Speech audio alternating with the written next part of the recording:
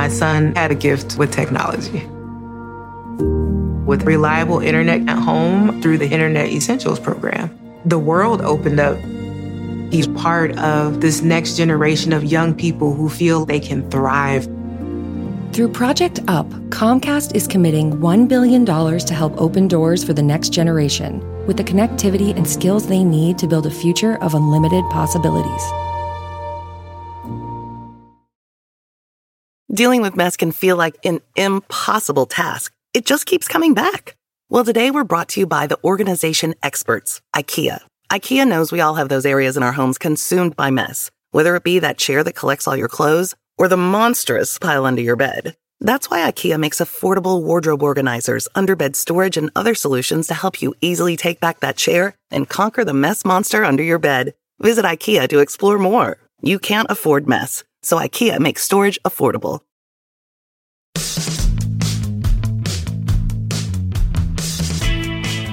Hi, I'm Anna Marie Cox. Welcome to With Friends Like These.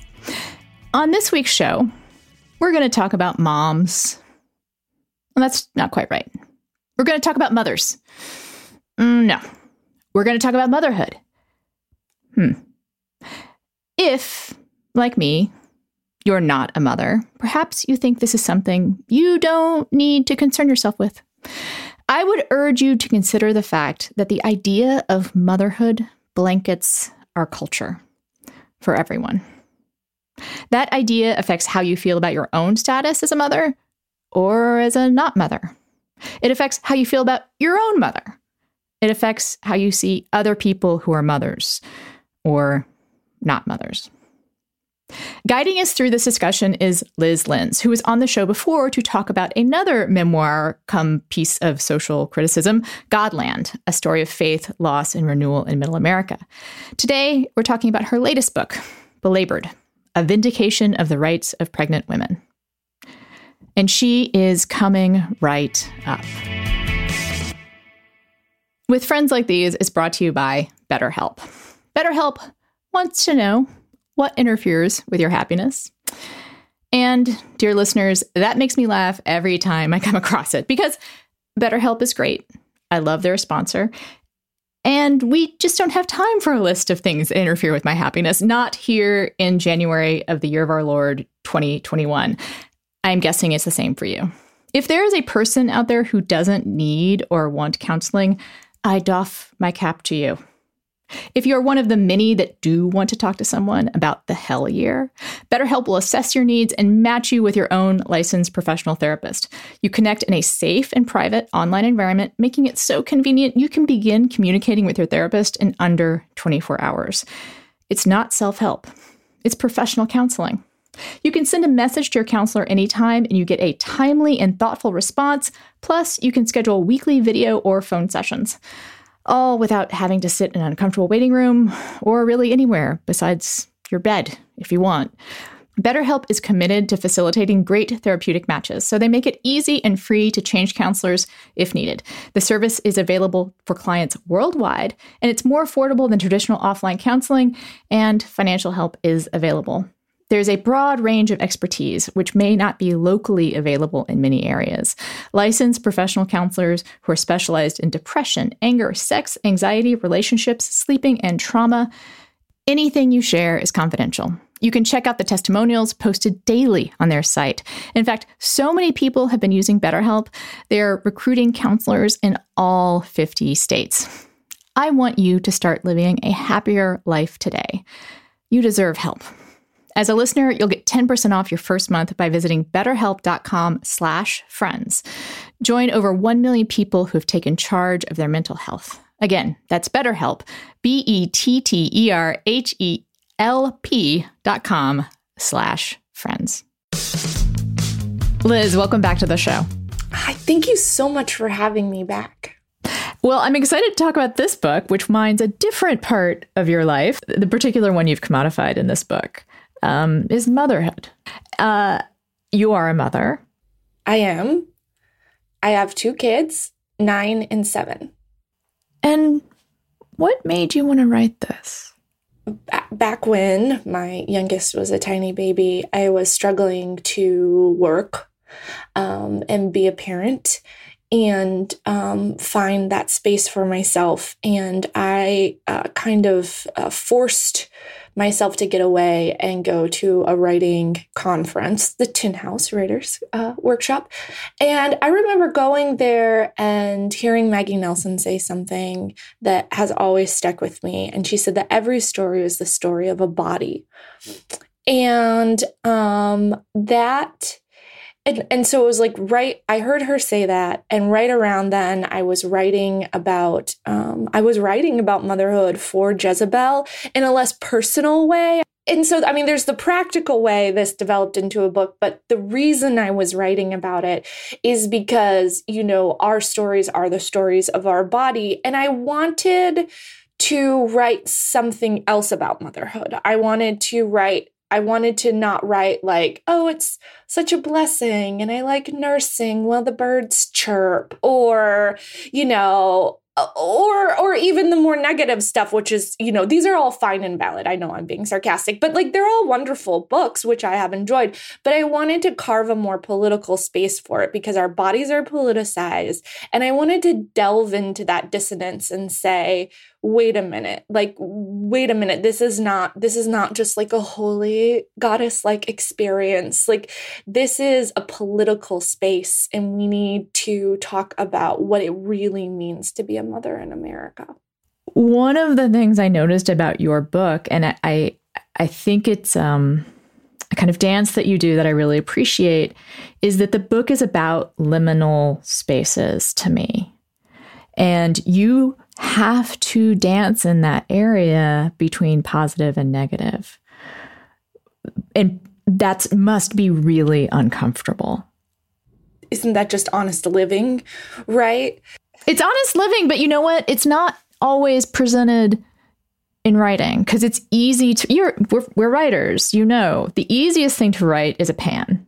The easiest piece of writing you can do is something that's like, this sucks, this is horrible, I hate it. Second, behind that is writing something that's celebratory. Like, this is awesome, I love it. The hardest stuff to write, even though it is the truth, is the stuff in the middle. I think that is such an embodied experience. And of course, I'm not trying to be exclusive here. You can have this experience in other bodies, in other experiences. But I think that that pain and pleasure, that oppression and that freedom are really, they all come together, I think, in the experience of being pregnant and giving birth. And so it's the perfect way to kind of stay in that liminal space and say, this is bad, this is good, this is beautiful, this is disgusting. This is how we find freedom. Our freedom is other people's oppression, right? So, and I really struggled with writing it. There were times when, like when I was writing about pain and like pain medicine, when I went into writing that chapter, I was fully expecting to be like, hell yes, pain medicine. It's great. Everybody get it. Let's all have epidurals right now. Let's just get them. But then I started researching and reading the history of pain medicine and realizing how it has been used as a tool of freedom. There was that whole idea of like, well, women should be in pain because of Eve, and that's your curse. So bleed out on the table. We don't care. And pain medicine was freedom from that, of saying like, no, actually, I don't have to live a life of pain. But it has also been used as a way to force hysterectomies on, poor women, disabled women, women in prisons, and also the way that we've discovered pain medicine and a lot of life-saving techniques have come at the expense of Black women's bodies who did not consent, to having, like fistula experiments put on their bodies without pain medicine. So a lot of our freedom now comes at this expense, and it didn't have to, and it doesn't have to. And in case people don't know, what you're saying is borne out by lots of research, that the U.S. has terrible infant mortality and maternal mortality rates for an industrialized country. The worst. There was a big ProPublica research done a couple years ago, and a lot of that forms, I think, the backbone of my book. What I kept thinking as I read your book was that pregnancy is a liminal state, and that one of the problems in our thinking about it is the inability to acknowledge it as neither this nor that, or this and that. It keeps getting split into mother and thing inside her, mother versus thing inside her. Yes. And that, I think, that was such an interesting revelation when I was reading about like the history of ultrasounds and how ultrasounds have been politicized. Because once again, ultrasounds have saved lives. But the way ultrasounds have been used as to take that interior space and to externalize it and then exert political control over a fetus, which cannot survive outside of the mother. They're the same. And that's why I even talk about in the book, there's a fourth trimester, which is this kind of like newer concept, but it's really still part of pregnancy, is that your baby is outside of you, but it's still very much a part of you. And this is not just like theoretical. Like when you have a child, their cells get into you and your cells get into them. And that lasts for the rest of your life. Like even if you have a miscarriage, that baby's cells are still a part of your body. And science doesn't even know like what that means for you, but it's there. And so it's still like you can't separate the two. And yet all of our politics, all we do is cleave the two in part. And when we do that, we sacrifice one for the other, and we shouldn't have to do that. And over again, it's the mother. It's always the mother who has to die. Or whose rights are taken away, or whose life is governed by rules that don't have any basis in science. Stupidity seems to continually win the day. It's because of that split. And it's because of that split. It's not stupidity. Let's be real clear. It's not stupidity. I mean, there's stupidity in the laws, but that's not why that law was passed. That is a very fair point. We keep excusing, this is a meta comment on America, but we keep excusing things with stupidity, and really it's calculated evil. Lawmakers know, like the evangelical right knows. They did not always think abortion was bad. Catholics didn't always think abortion was bad. This is a new policy that came about in the 1980s and 1970s as a calculated way to get political power and divide the nation. And basically all of conservative politics since Roe v. Wade has been about this one single issue. Well, it's about preserving the blanket thing. It's about preserving patriarchy, white patriarchy. Yes, absolutely.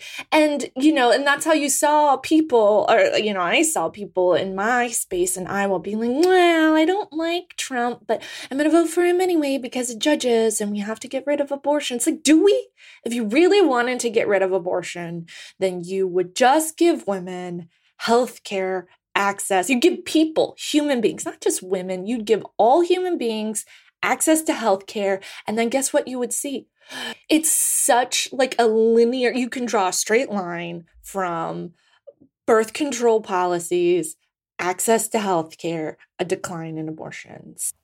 I want to jump in and continue to talk about that cleave between mother and child that occurs in pregnancy that's scientifically false and ideological, and point out that it actually continues even in less literal, less extreme ways that we think about pregnancy.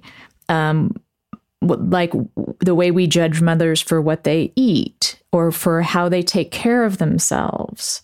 That is also a view that splits apart the mother and child and privileges the child over the mother. Yes, we divide, and it's like, oh, well, now that you're a mother, you can't eat this, or you can't do this, or why? Oh, now that you're a mother, you're not a full human being. And, I actually think that does a real disservice to children, because then they just think everybody's life is theirs to dispose of, at their whim. And it's like, sorry. And I also want to back up and point out that this cultural narrowing of pregnant women's options specifically, gain weight, don't gain weight, exercise, don't exercise, all these things that are restrictive to pregnant women specifically, they perhaps can be seen as less extreme than the choice of whether or not to carry to term, but they have incredible emotional and psychological consequences that you write about. Like, that restrictions around eating is a really fascinating part of your book. And it isn't quote unquote life or death, I guess, but it contributes to pain. Women have never been able to eat. Who doesn't love to eat? Food is amazing and I love it. But, our whole lives are in tension between just feeding and yourself and then, how your body is supposed to look, or not even how your body's supposed to look. Like, are you even supposed to eat chips in public, if you're not a certain weight or something? Just makes me so mad that we do not allow women to eat freely, and that if you do, it is policed in such a way, and it becomes even more powerful in pregnancy because and I know a lot of other people experience this, especially if you're termed quote unquote overweight, that people really feel like they are entitled to say anything about what you eat in public. All women's bodies are policed all the time. And people who present as women, their bodies are policed all the time. But in pregnancy, because someone can see that you are pregnant, or they think they can see that you're pregnant, whole other problem.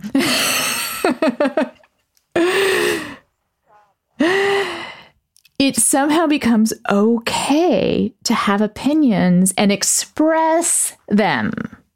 Well, that's the other side of this, right? Like, this whole time I've been like, and there's the negative side, but like you said, not everything's positive and negative. And I talk about that too. It's that I know women who have found power in their pregnancy, women who never felt like they could eat before, now suddenly are saying, you know what? No, I actually need protein because I'm anemic and I have a baby in my body. So I'm going to eat this steak, and that there is a power. I think a lot about my former neighbor who I read about in the book with her permission, but how she had grown up in this very kind of confined religious space. And then once she had children, she was able to advocate for herself as a mother. So she would say, no, I am the mother here. I don't want to do this. And then that became a real source of power and actually kind of self-radicalization. She doesn't go to church anymore.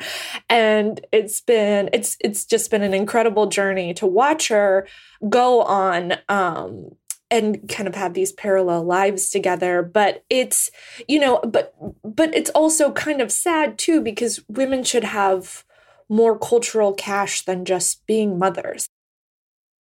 And now a quick break to remind you of all the things you can consume if you want to. I'd like to welcome new sponsor Olipop to the show. Regular listeners know that I'm on the constant hunt for good non-alcoholic beverages, things that aren't too sweet or heavy on caffeine and that are good enough to savor rather than just suck down. So I am thrilled to have Olipop as a sponsor. Olipop is soda, but for grown-ups. It has the flavor profiles you might get nostalgic about, but it doesn't have any sugar or corn syrup or aspartame. There's vintage cola, classic root beer, orange squeeze, cherry vanilla, and strawberry vanilla. And let's say you're not a Frappuccino fan. Let's say you drink regular Coke. It has 39 grams of sugar in it. Orange Fanta has 44 grams. The Olipop versions have less than 6, and they taste better. Especially as the weather warms up, or you want to pretend it's warming up, and I'm speaking here of spring and not climate change, you're going to want to sip something that's cool and refreshing, but won't crank you up. Pour an ice cold Olipop out, and you are skipping the sugar and getting instead stuff like probiotics and other botanicals that support digestive health. Again, we have worked out an exclusive deal for With Friends Like These podcast listeners. Receive 20% off plus free shipping on their best-selling variety pack. It's a great way to try all of the delicious flavors. Go to drinkolipop.com/friends or use the code FRIENDS at checkout to claim this deal. That is drinkolipop.com/friends. This discount is only valid for the variety pack. Olipop can also be found in over 3,000 stores across the country, including Whole Foods, Sprouts, Kroger's, Wegmans, and Erewhon. But you're going to want to order through the website because that's the only place you get the deal, and that is where you can get 100% money back if you don't love it. So go to drinkolipop.com/friends or use code FRIENDS at checkout to claim this deal. That is drinkolipop.com/friends. This episode of With Friends Like These is brought to you by Public Goods, your one-stop shop for sustainable, high-quality, everyday essentials made from clean ingredients at an affordable price. Everything from coffee to toilet paper and shampoo to pet food, it's all the same brand in the same gorgeous, minimalist packaging. Public Goods is your new everything store, thoughtfully designed for the conscious consumer. Rather than buying from a bunch of single-product brands, Public Goods members can buy all of their premium essentials in one place with one beautiful, streamlined aesthetic. Public Goods searches the globe to find clean, healthy, eco-friendly, and innovative products. And it may seem strange to really zero in on the packaging, but I've been going to a lot of open houses lately, and it's made me appreciate that calm you feel when your entire environment is in tune with yourself. Now, you're going to keep your ramen in the cabinet, but it is very cool to open the cabinet and see the same aesthetic there. And their ramen is really good.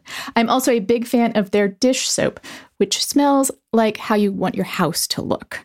They use a membership model to keep costs low and pass on even more savings to their customers. Best of all, you can make your first purchase with no obligation. They plant one tree for every order placed and incorporate sustainability into every part of the company. Join hundreds of thousands of others who've already switched to their new everything store. And we have worked out an exclusive deal just for With Friends Like These listeners. Receive $15, that's $15 off your first Public Goods order with no minimum purchase. That's right. They are so confident you will absolutely love their product and come back again and again. They are giving you $15 to spend on your first purchase.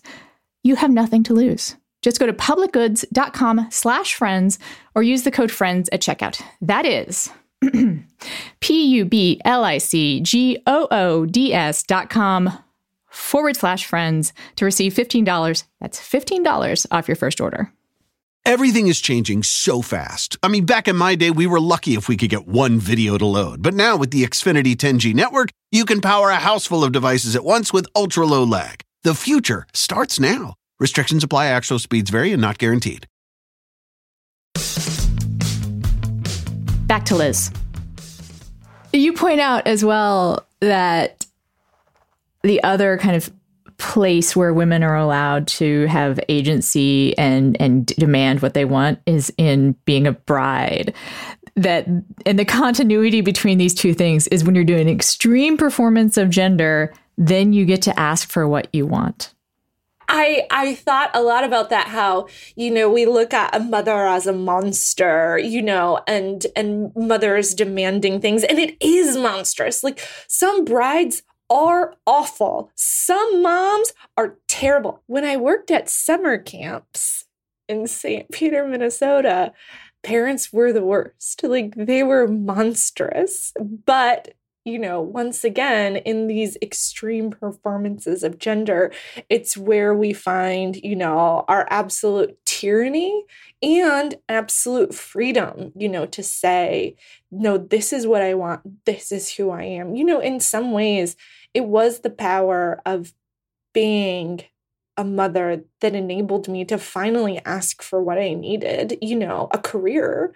I needed time to have a career. And this whole time I thought somebody would just hand it to me if I worked hard enough. And then, having that experience, I realized, no, this is something I have to take for myself. I have a very specific example to point out where it is problematic but good about that power of motherhood, which is the Moms Demand movement about gun control, which every time I see it as a person who is a non-mother, I'm kind of like, I know you don't mean that, but it is such an interesting way to frame this entire debate. We saw that in the Black Lives Matter protests out in Portland, where with the Wall of Moms, and in some ways it was a really good thing because it brought attention to, oh my God, look at what the police are doing. They'll even do it to mothers. But then the point being is that mothers were out there the whole time. So it's like, okay, it's great. Like, thank you for using your power to do that. But also, who's being erased in the process? I really hate it when people are like, as a mother, like it confers some sort of moral weight. Like, I'm sorry, you just like I've had 2 kids. I'm actually not a better person. Let's zoom in on the incarceration of pregnant people, actually. I feel like I'm pretty knowledgeable about a lot of this stuff. This is a chapter and a lot of information that I had not known about because I don't have to. Part of that is because I don't have to, right? Which is the actual criminalization of motherhood. Like, you're not speaking metaphorically. When a pregnant woman is incarcerated, what happens then? You can speak about that if you like, although it's very disturbing. And then also the ways that we've constructed a system that takes away children from their poor mothers. They're poor mothers who are women of color. So specifically with incarcerated mothers, if they're pregnant while jailed, the whole birth experience is horrible. Being shackled to the bed, being denied pain medicine, being denied somebody there to give you comfort and aid and help, being denied necessary like prenatal health care. And then you give birth and you have a couple hours sometimes with your baby before it's taken away.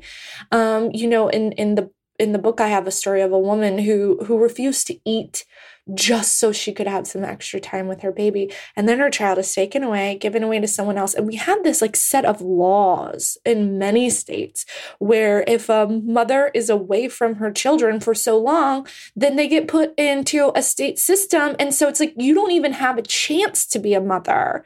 Because these laws that judge if you haven't been with your child, if the child has been in foster care for a certain amount of time, well, then clearly you're an unfit mother. So we're taking the child away permanently. Yes. And then there's also the way we criminalize poverty too. There's case after case after case of Black mothers having their children taken away from them because they let them sit at a park while they went in for a job interview. So I want to talk a little bit about non-mothers, female presenting non-mothers, not just female presenting non-mothers, anyone who's not a mother who inhabits that female space. I confess, when I picked up the book, I was like, well, this will be an interesting sociological project for me. I will find out more about motherhood, and that's good. And I am a feminist, so I really want to be educated on this stuff. And the realization I had was, no, this is not just a sociological investigation for a non-mother to read this and to think about motherhood. Because the ideal of motherhood resonates outward to encompass so many other kinds of oppression, basically, so many other kinds of systemic patriarchy, the ways that we are judged about, because you talked there's only one right way to be a mother. There's only a few ways to be a woman, and it often includes motherhood. Well, I find that the people who think about motherhood the most are the ones who choose or through life have had that choice made for them. About motherhood the most are the people who are not mothers, because they're the ones who constantly have to answer for why aren't you, you know, and I do hope I did try to grapple with that in the book a little bit, that, you know, that when you are not in the space, it's something that is forced that you have to grapple with in almost a more honest way than somebody who's like, okay, I had a baby, did it, check, you know. I don't know if it's more honest. It's just one of the things that, again, kind of resonates outward. I think of it as, you know, throwing a stone into a pool or whatever, that my life is deeply affected by the ways we think about motherhood. You know, the questions I get asked, the choices that I have, some of which are, you know, this liminal space. Like, I have a lot of freedom, right? Because I don't have to raise a child. I admit that. I'm not unaware. But, you know, the accusation of selfishness is something that is propelled by the way we think about motherhood. Oh, yeah. Any woman presenting person who takes time for themselves, whether that is through not having a child or you do have a child and then you choose to take time for yourself, it's always selfishness. That investment in self or that focus on self is like, oh my God, how dare you? As if the whole purpose of our lives is to go out and bleed for someone else. Like, the goal of my life is not misery. Now, popping in to let you know about our sponsors who make this show possible. Please support them and let them know where you heard about them.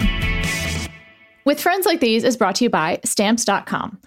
One thing we learned in 2020, the sheer amount of stuff you can do online. Groceries, happy hours, doctor's visits, create a musical, plan a protest. So you may already know that you can go to the post office online.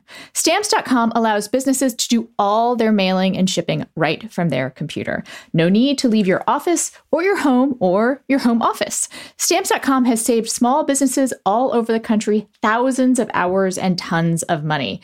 And now you can too. With Stamps.com, you get the services of the post office and UPS right on your computer, plus big discounts on mailing and shipping rates. I mailed Christmas presents with Stamps.com. I've mailed merch with Stamps.com. I've returned some of the stuff I bought online with Stamps.com. Stamps.com brings the services of the U.S. Post Office and UPS right to your computer wherever you are. Stamps.com is a must-have for any business. Whether you're a small office sending out invoices, an online seller shipping out orders, or even a giant warehouse sending thousands of packages a day, Stamps.com can handle it all with ease. Simply use your computer to print official U.S. postage 24/7 for any letter, any package, any class of mail, anywhere you want to send it. Once your mail is ready, just schedule a pickup or drop it off. It's that simple. With Stamps.com, you get 5 cents off of every first-class stamp and up to 40% off priority mail and up to 62% off UPS shipping rates. Not to mention, it's a fraction of the cost of those expensive postage meters. Stamps.com is a no-brainer, saving you time and money. It's no wonder over 900,000 small businesses already use Stamps.com. So make 2021 the year you stop wasting time at the post office and start going to Stamps.com instead. There is no risk. And with my promo code FRIENDS, you get a special offer that includes a 4-week trial plus free postage and a digital scale, no long-term commitments or contracts. Just go to Stamps.com, click the microphone at the top of the homepage, and type in FRIENDS. That's Stamps.com, promo code FRIENDS. Stamps.com. Never go to the post office again. As I've gotten older, there are some things I become less sensitive about. My feelings don't get hurt as much. I don't take things so personally. But I've also gotten more sensitive, mainly to sugar and caffeine. I can have some, but not a lot. So I choose carefully. Like, when I drink coffee, I have to make it really count. And that is where Super Coffee comes in. It adds healthy fats and proteins to help cut jitters caused by caffeine, and it is sweetened without sugar. It has 10 grams of protein, 0 added sugars. You like your mochachinos or your fraps, the ones with 50 or 60 grams of sugar? Super Coffee can give you the same satisfaction, the same feeling of a midday treat, but without the caffeine or sugar crash 3 hours later. Super Coffee was founded by 3 brothers, Jordan, Jake, and Jim DeCicco. They pitched their idea on Shark Tank, and I am told they have many celebrity investors, including Green Bay Packers quarterback Aaron Rodgers. I looked this up, and not only is it true, but he has a very podcast-driven portfolio, including former sponsors Hims, Mack Weldon, and Nom Nom Pet Food. I hope that means he listens to podcasts. Hi, Aaron. Big fan. We've worked out an exclusive deal with friends like these listeners with Super Coffee. Receive 25% off plus free shipping on any of their best-selling variety packs. This is a great way to try all their delicious flavors. If you don't like it, they have a 60-day money-back guarantee. Go to drinksupercoffee.com/friends or use code FRIENDS at checkout to claim this deal. That's drinksupercoffee.com/friends. Super Coffee is also available nationwide in over 25,000 stores like Target, Whole Foods, Walmart, Kroger, and CVS. That's it for ads. Back to the show. Liz, do people express opinions about you as a mother in public? Is that something that you've ever experienced? What? No, never. Absolutely never. What's actually more interesting to me is when people erase my motherhood, like from the narrative. When this has happened actually in the past year, being for a time, I was a local columnist. And, when I would criticize lawmakers, it'd be like, well, how dare you talk about this mother? I'm like, I'm a mother. Or this actually happened a lot with when I wrote about Amy Coney Barrett weaponizing her motherhood. And there was this whole thing where there was this like institutionalized Catholic response to like, look at these liberals criticizing motherhood. How dare they? It's, I'm a mother. I'm not. I love being a mother, but it's yes. Oh yes. I mean, people do criticize it. I do really try hard. I keep my kids' names out of public. I keep their faces out of public. And to the extent that I can do that as much as possible. But yes, people have, but it's interesting to me when it is erased from the narrative. And I often think that is because now I am a single mother. And so, the experience of writing this book was really hard because I sold the book as a married, white, upper middle class mother of a boy and a girl. I did it. I accomplished it. High five to me. And then when I sat down to write the book, I was very broke, very in debt, single mother. And my circumstances had completely changed. And, I remember telling somebody, like, I'm going to buy my way out of this book contract because I cannot write the book that I said I was going to write. And my friend Matthew Salesses, he's an incredible writer. Everybody read all his books. He's coming out with a craft book this year. And, but he was like, write it into the book. Like, that's the dissonance, right? You have to write that into the book. And so I did it to the best of my abilities.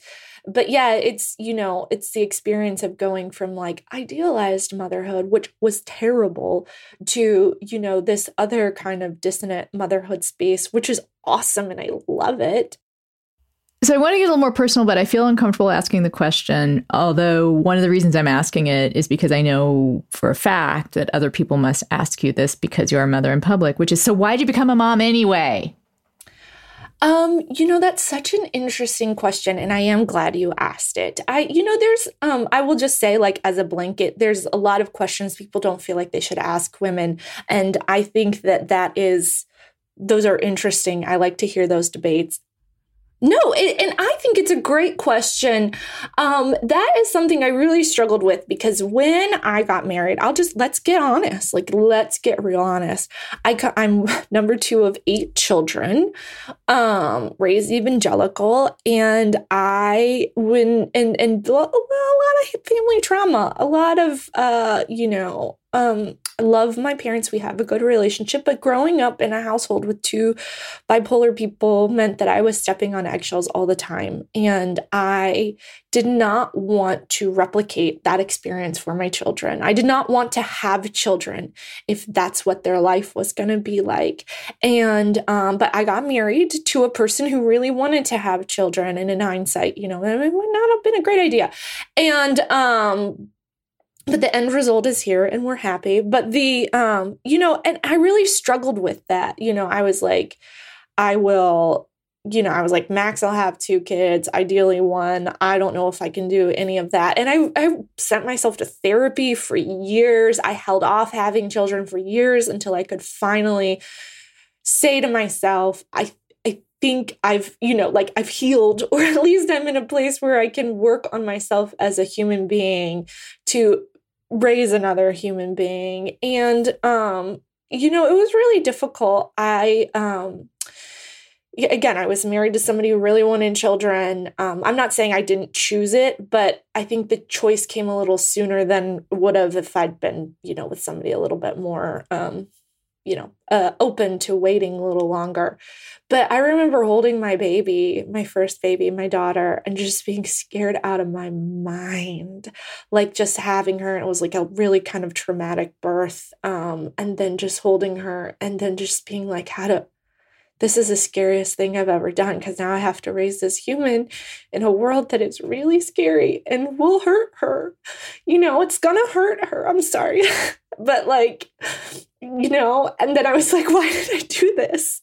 Why did I bring 2 perfect human beings into a world that is just going to hurt them eventually?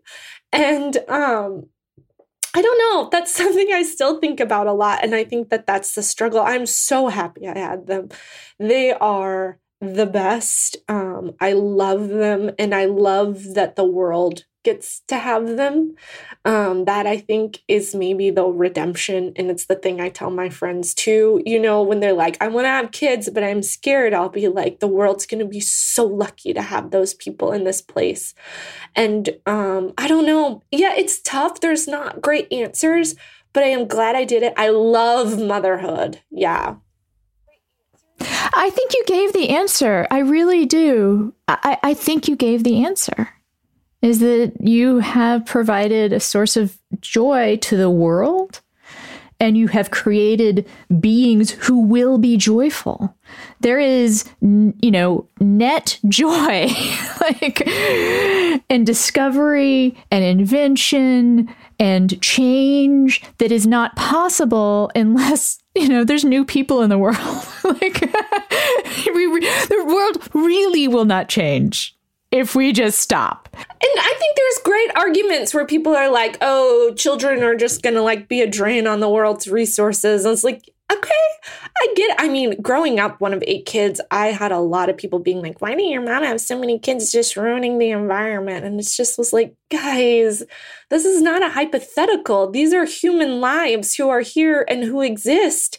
And human life will exist whether, people choose to have kids or not. And people's choices are their choices. And you can answer this question in whatever kind of frame of mind you wish, but I'm curious about whatever the answer is, which is actually going back to the pandemic. You finished this book, obviously, long before the time of quarantine, the time of no school, the time of not being able to see your friends' children, as you referenced earlier. An enormous impact on everyone. Yes, let's say everyone, but mothers in this moment. Oh gosh. This has comprised the bulk of my writing, I think, for pandemic, that this is this is a time where all the crises that we've built up with the lack of childcare, the lack of maternity leave, the lack of healthcare, the lack of a fair and working wage for all people has culminated in a huge crisis for mothers, where we are seeing the fact that where we relied on mothers for free labor, and free labor in so many ways, because not just the free labor of now you've birthed the tax base, right? Let's just be as, critical as possible. But if women don't give birth, you don't have anybody to tax, so you can't build your stupid roads. So let's just be honest. You don't have anybody to work at your Amazon warehouses. So this is a critical part of the economy, but it's one we don't invest in and one we refuse to bail out.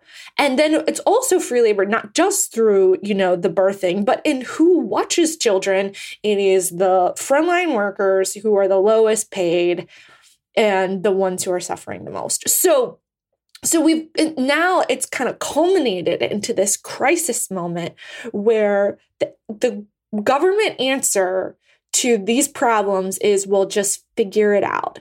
And women are dropping out of the workforce. A recent study that just came out a couple days ago showed that while men and white women have made job gains, it is women of color who have not been able to come back from this pandemic. And by the way, the pandemic's still happening, but it's incredible to see who is benefiting and who is losing. And it is always compounded and by who we rely on for the free, unpaid labor of our society that makes our society work. Yes, that segues very nicely to another question I wanted to ask you, which is you write in the book about the way that women were more able to be controlled when we cleaved work and home and funneled women into the home. Hey, I don't know if you noticed, but that cleavage has been erased again. We are now in a place where work and home are the same. So what do you, well, okay, yes. What do you think? Because when I was reading that part in the book, I was like, oh shit, yes, we separated work and home in order to make women do all the unpaid labor, basically. I'm vastly shorthanding history here. But now what's happening? But now women are, it's actually compounding the problem. You would think that it would have erased the problem. But, I have a friend who used to work for a university, and she used to, because her job required her to forget. She's working out of the home, and her job is and she's like, I need flexible hours. I'm trying to homeschool my kid. And, my husband's a frontline worker, all this kind of stuff. And they're like, deal with it. And she can't.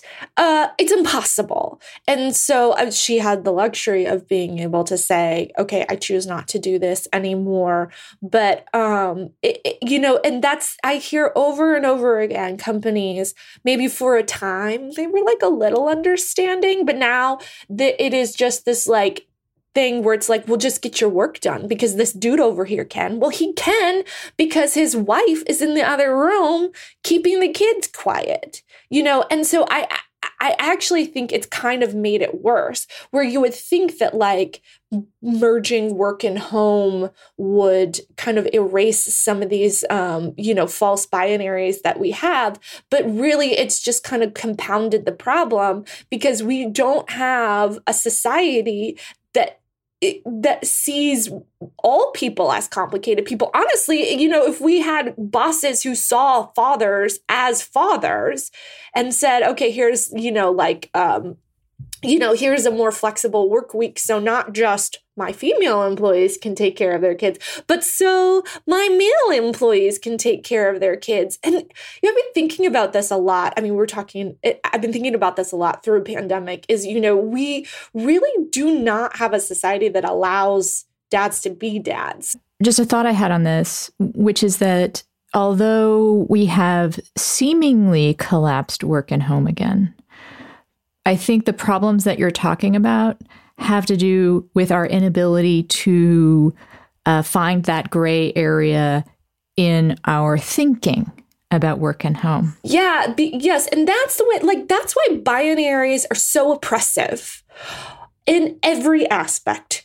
Sexuality, our conceptions of politics, and everything. Binaries are bad and inherently oppressive. And whenever you divide things into two and only two, that's when you see the biggest problems. And we're talking specifically about home versus work. And yes, we have been oh, well, you're either at work or you're either at home and you can only do one or the other. And the reality is that, once again, people are full, complicated human beings. And sometimes, often, a fullness of self is a fullness of all things. And also, I just hate that, because I was getting ready to be oh, they're a better worker.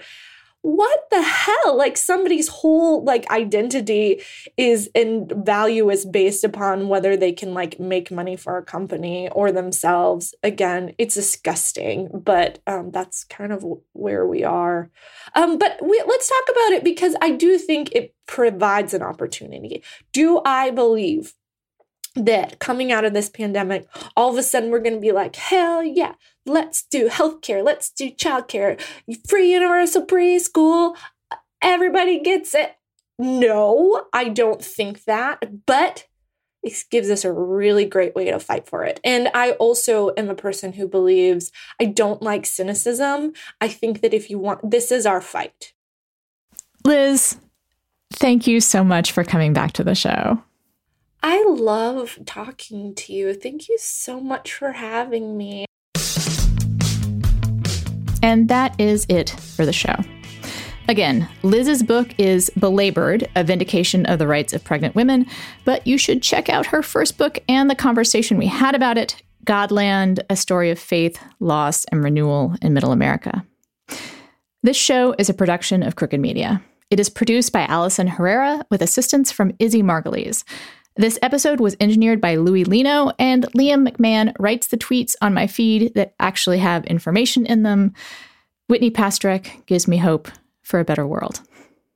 And I would like to remind you that the only New Year's resolution you should care about is the one about doing things that give you joy. Take care of yourselves.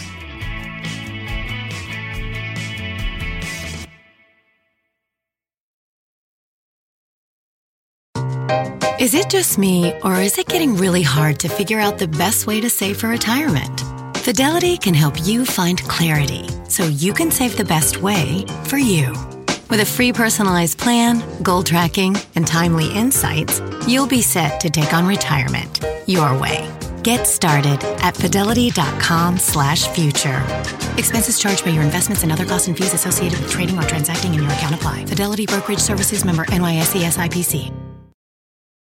Sofas, recliners, love seats, everything is better in leather. Discover the new leather collection at Ashley, where bold meets durable. And, wait a minute, who's been finger painting on the couch again?